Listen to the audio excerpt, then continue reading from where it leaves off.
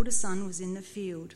When he came near the house, he heard music and dancing, so he called one of the servants and asked him what was going on. Thanks be to the word.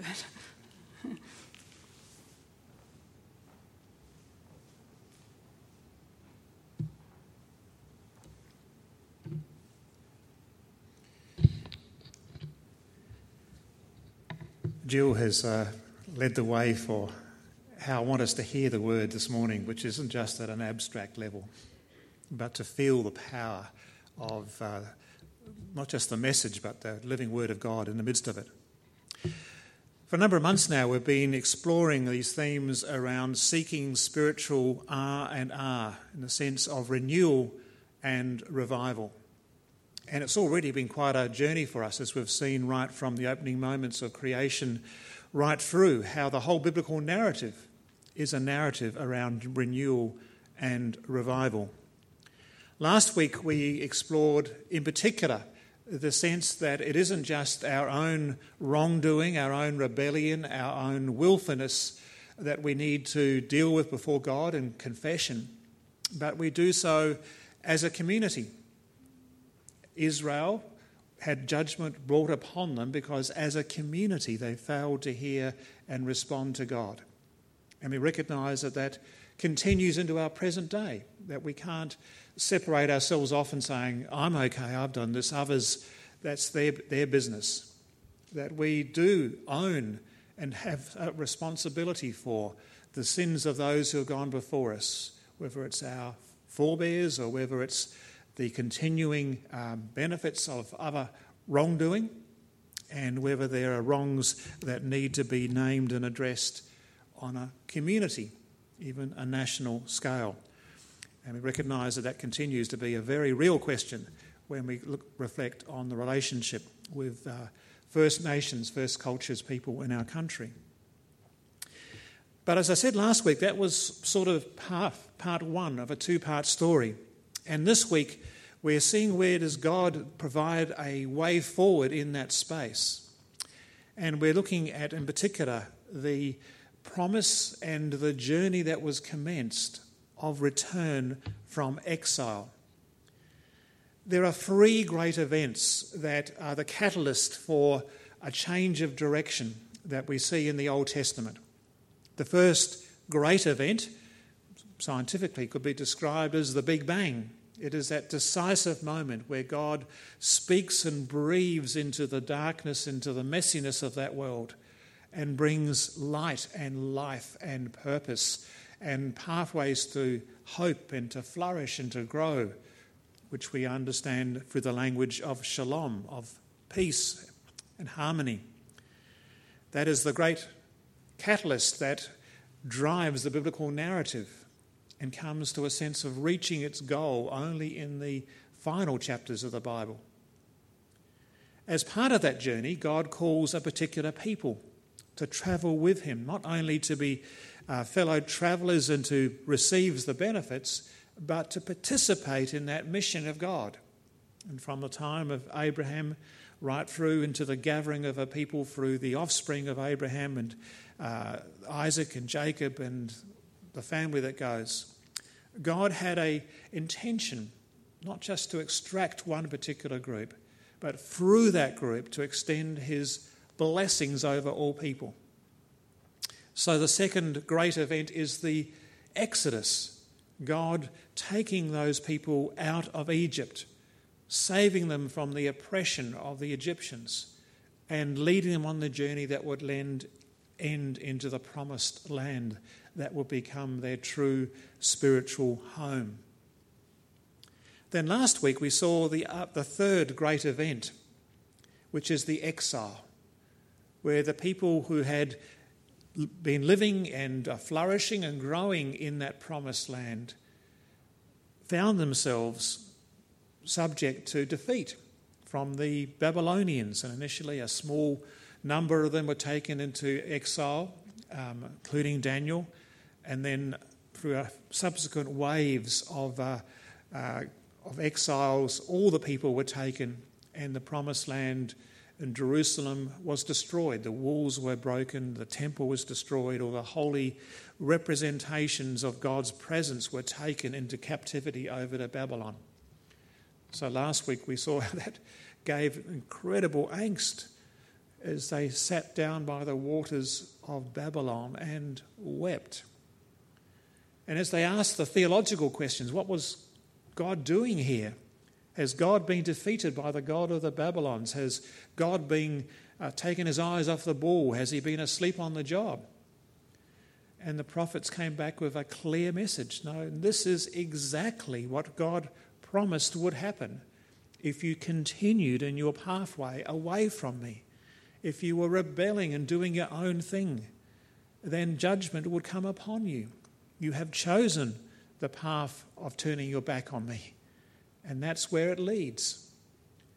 So they sat down by the waters of Babylon and wept. As theologically rich those themes are, I want to enter into these passages, both of them, at an experiential level, to recognise that this speaks of the realities of life in its very different moments and permutations that aren't just back then and there, but are very much here and now. The first theme we do is picking up that experience of feeling a long way from home, the life of a sojourner, the life of someone who recognises that desire to return home. For me, it brought back memories. A number of years ago, some of you will recall that St Matthew's sent 2 mission teams over to Nepal, 1998 and again in about 2001. On the first mission team, we spent the first week ministering to the children's program at a UMN conference in Kathmandu. The second week, we were divided up into groups that went out to various different mission locations, and I ended up at TEN.THIRTY, which is a UMN hospital, about 22 hours bus trip from Kathmandu. And when you say a bus trip from Kathmandu, you've got to imagine mountain crevices and gravel and very, very close edges to the road for 22 hours. My knuckles were very tight at the end of that experience. As much as I tried to tell myself these drivers know their stuff, they're experienced, you couldn't help but see the newspaper reports that pretty much every week a bus went off into a ravine and other things. When we eventually got to TEN.THIRTY, and I did have a day or two to explore it with the rest of the team, was half a dozen of us, I got ill, which is not unknown for those who travel, and I got one of those dreadful travel illnesses. I picked up a bug and I was just wretched. And even though I could look out the window of the guest house in Kathmandu and a view wasn't dissimilar to this one, I remember feeling a long way from home. That moment of thinking, okay, I just want to get home. And facing the prospect of a long drive back in a windy bus before you get into a whole journey to get back home. I actually wrote it in my journal at that stage, which Jonathan gets out from time to time and reads. Home can seem a long, long way away. Fortunately, I was in good company. Tom Flood was doing his medical practice at that time and was very attentive to me, and was a hospital, so I was actually also able to have the attention. That's another story. But those experiences at times when we just feel that distance and just long to get home, that's very much the experience not just of the individuals, but the people in Babylon. The desire to say, how long, Lord, before we can return home? Will we return home? Because it raises a whole range of emotions and questions. For the people of Israel in Babylon, there was no assurance that they would return. You might remember that the people of Israel divided into 2 nations, the northern kingdom, about 10 of the tribes, and the southern kingdom, 1.5 or a couple of the tribes around Judea. And the northern kingdom had a number of prophets sent to them saying, unless you get your act together, unless you hear and take God's word seriously, if you keep on doing your own thing and deciding you know better, judgment will come upon you. And it did. They got defeated by the Assyrians. got taken into Samaria and never returned. In the biblical narrative, they did return eventually in the form of the Samaritans in the gospel stories. And that's where the Judeans, the Jews, were saying, no, they don't deserve to come back. We have nothing to do with them. And God actually received them back in and through the ministry of Jesus. That's the whole background of a lot of those parables. And the parable son, that is the attitude to quite a degree of the other brother who sort of said they aren't worthy of coming back. But it raises questions around, is there hope? Or has God just said, that's it, you've blown it? How many chances can I give you before I say enough, be gone? Raises profound, not just theological questions, but questions in our own life. It's those questions that God then speaks, and the power of the words that suddenly shift the message to God saying, enough, time to return. I think there's always that chill that many of us get when we hear Handel's Messiah, well before we get to the Hallelujah chorus and the triumph at the end. But that early moments, I think it's a tenor who sings, the voice, comfort, comfort, my people, Israel. The time has come. Pack your bags. We're going home. And the passage we had as our reading from Isaiah 43 is now picking up that spirit. And the prophets say, remember that this is God's manner. This is the way in which God has proven himself in the past. And we look back to the way in which God has heard and responded. This is true of God's redemptive love and faithfulness in action. What was the turning point for the exodus out of Israel? When God heard the cries of his people in Egypt. He saw their suffering, the oppression, the abuse they were receiving. And God then worked with Moses to say, we've got to get these people out, get my people out. And so that whole narrative continued. And here God is saying that I've heard and I'm going into action. God, the prophet points back to God's record. Is God capable of doing this? You know, the Babylonians are one of the great powers of the ancient world. The city of Babylon was one of the wonders of the world, as we saw last week. And the prophet said, this is what the Lord says. He who makes a way in the sea and a path through the raging water, who brings out the chariot and the horse, the army and the mighty one together, they lie down, they won't rise again. Be of no doubt, God can do this. He's pointing back to the time against the Egyptians. God is able to do this. That's not the question. But it's more the question of, do we deserve it? Will we do it? It's interesting how the passage continues. And it says, while we can look back to the past and see how God's great actions in the past, he says, but we're not going back. We're going forward. We're not trying to go back to where it was, wind back the clock. We don't do that. We move forward into something that is all new. And this wonderful verse it's well known and often quoted for good reason. Behold, God says, I will do a new thing in what lies ahead. Now it shall spring forth. Shall you not know it? I'll even make a road in the wilderness and rivers in the desert. Desert, did I just say? That would be desert. Don't read anything into that. It is a sweet thing, thank you. We learn from the past, but we need to look to what lies ahead. With St. Matthew's, we learn from the past, but we're not going to go back to the past. We need to look to what lies ahead and the pathways that God is opening up for us. That is an intensely personal experience of feeling distant from God.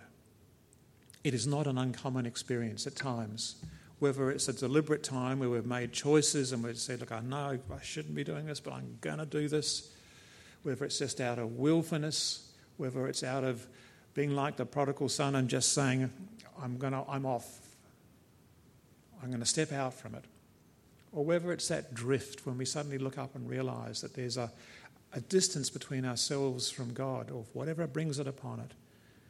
It can be an intensely personal experience.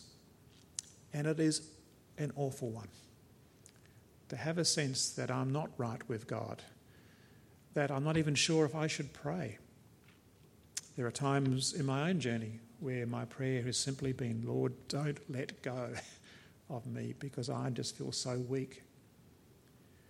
And it's also that spiritual warfare, those voices in our head that just get into our headspace and saying, what do you think you're doing praying? Why do you think God would answer your prayer?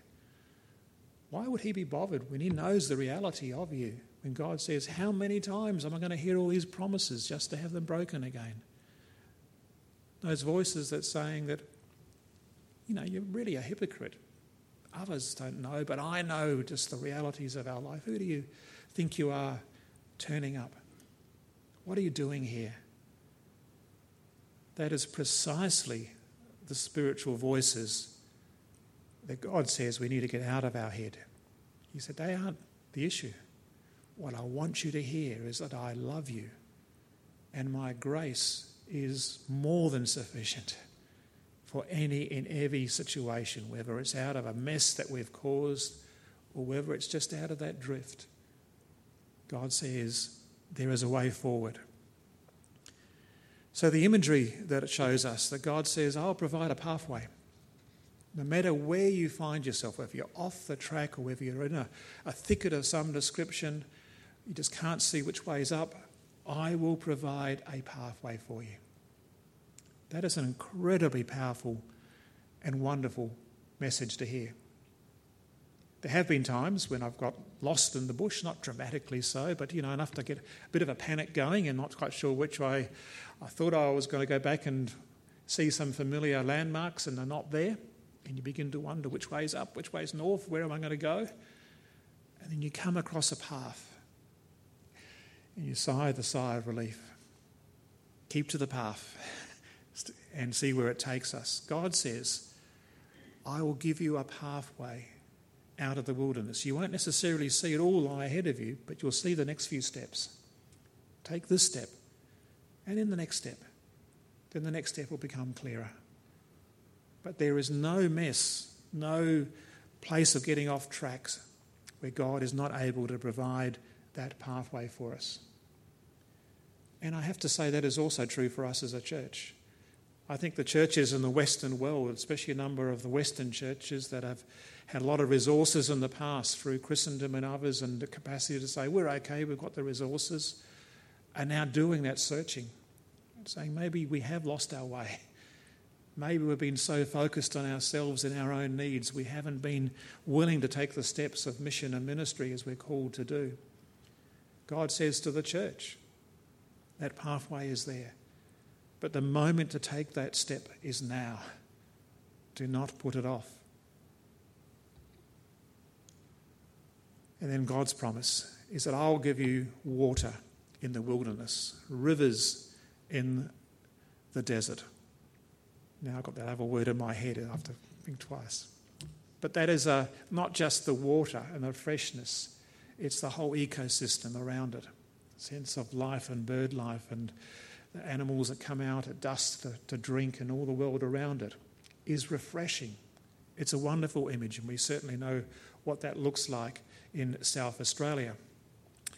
And we do pray that our travelling party will discover plenty of waterholes in the desert as they have their journey. But we know sometimes that water comes from the Great Artesian Basin, it comes from below, but other times, and necessarily, it comes through the great deluges that come through, the growing of the storm clouds that are fearful, are powerful, and they are necessary in the midst of things, because they do provide that refreshment for our water catchment areas and the water flows that happen in Queensland and New South Wales and Northern Territory make their way down and feed into the river systems, eventually down into the River Murray and others. The power of God in that space is to be respected. It's not just that nice little, quick little sprinkle, but we need to have the real powerful water that's coming into our system. And it is shared. God, the rains come upon the godly and the ungodly, the righteous and the unrighteous. And it is a wonderful experience. Now, I can tell you, if you do a Google search for dancing in the rain, you get an interesting array of images that come up. Some farmers, for some reason, have a tendency to just toss off all their clothing and go running through the rain, but I'm not going to decide that wasn't quite appropriate for Sunday morning. Not sure it actually was ever appropriate for a photo, but anyway, some images you just can't unsee. But there are those moments in which the rain comes and we don't go scurrying away, we just take delight in it and think how wonderful it is. When Fiona and I and John first went across to New Zealand in 2008, you might remember there had been 3 years of drought in South Australia. It was so dry, you walk in the bush and it would just crackle, it was so dry. And our friends in New Zealand were apologising for all the rain. We spent days just saying, don't apologise, we've just, this is wonderful, wonderful rain. And sometimes it's just fun.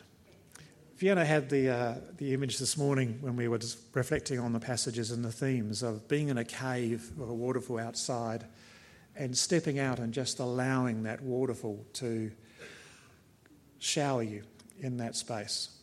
Now, I did a Google search this morning because I decided it was a great image to work with. About 90% of the images that came up, if you type in bathing into showers, into the waterfalls, and again, not particularly appropriate for Sunday morning in church. They're more of a tourist nature. But I came across this one, and I thought, this will work. Look at the delight of the baby elephants. Absolute delight in that shower. And there's a sense in which we want to allow God to deluge us, to refresh us, to wash us off, and give us a sense of enjoying life in itself.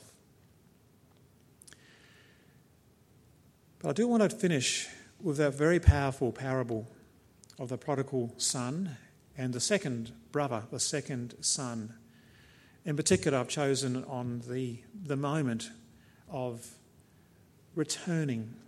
Now, there's a theological level in which this parable speaks into Israel that has lost its way, Israel that has wandered and been in exile and needs to return back to the Father, the Heavenly Father. And there's a lot of richness around exploring it at that level. But I want to stay with that experiential level of recognising that whether it's a choice of the son who just said to the father, enough, I can't wait for you to die, can I just have my inheritance now so I can go overseas and have my great overseas experience, and just turns the back. Or whether it's the angst, imagine the father looking on the son, and not just the pain of just saying, I want to have my inheritance now, and just walking out of here. But the pain of parents seeing children leave home, embarking on journeys, and the anxiety and the concern, and saying, will you keep in touch? And sometimes we know that that's a journey that is necessary. There are so many layers in which this parable speaks to us. But then there's just the foolishness of the son, who comes to a realisation, the parable says, comes to his senses. What was I thinking? The money has gone, I'm far from home, these pigs are getting better fed than I am. And the change of direction, knowing that there is no claim to return home, saying, well, I'm your flesh and blood, you've got to have me back. No, he comes back and says, I have sinned. I've sinned against heaven and earth. I've been such a fool and I'm in such a mess. And that powerful moment, and Jill, we were all with you, because she cannot but be moved with the father who is not just there with his arms crossed, waiting for the son to crawl home. Not to saying, well, if you learnt your lesson, I told you so. And even the father who before the wider community were expecting that to be the the stance of the father of the household. Everyone comes to them. But the father who just sheds off and runs and embraces the son with those amazing words, "My son who was dead is alive, who was lost is found," and the hug that goes. Many years ago, I came across this sculpture by Charlie Mackesy. It was at a time when someone who was known to many of us at St Matthew's, Sue Pemberfee, was struggling with her cancer. And we knew that Sue was getting to a stage where her journey with that struggle was coming to an end. This sculpture spoke to Sue powerfully because it conveys not just a humble son returning home, but the son who was absolutely depleted. He was just exhausted in every way, emotionally, spiritually, and physically, and just collapses into the Father. And the sense that in that weakness and that weariness, the Father's love embraces but holds firm and lifts up. That is the image that Israel experienced. The initial instrument of return from exile was a surprising one. God said he would send an army, and they looked around, well, what army is going to come and defeat the Babylonians? They're the big superpower of their day. God sent King Cyrus, the king of Persia, as his servant to do his work. Cyrus wasn't aware of it, but he released the people from captivity and gave them, we will see in coming weeks, resources to go back and to restore, rebuild the walls, rebuild Jerusalem. That's what's coming in coming weeks. But here we need to hear it in that deeply personal way, but also for us as a church and us as a denomination, as a people, at this time where life is hard and we do feel weak, and at times we feel so depleted we wonder where the next breath is going to come from. And we realise that the Father's breath and strength restores, replenishes, feeds us again, provides us with the water and the pathway from here. It is with that sense of thankfulness and with anticipation that we can then face Monday and the week that comes and the spring that is about to come upon us and the season that lies ahead and all those journeys and realities of life, knowing that God's faithfulness, God's love, redemptive love, is the one that sustains and carries us. See, I am doing a new thing, and I'll carry you into that new thing and the life that is to come. Amen.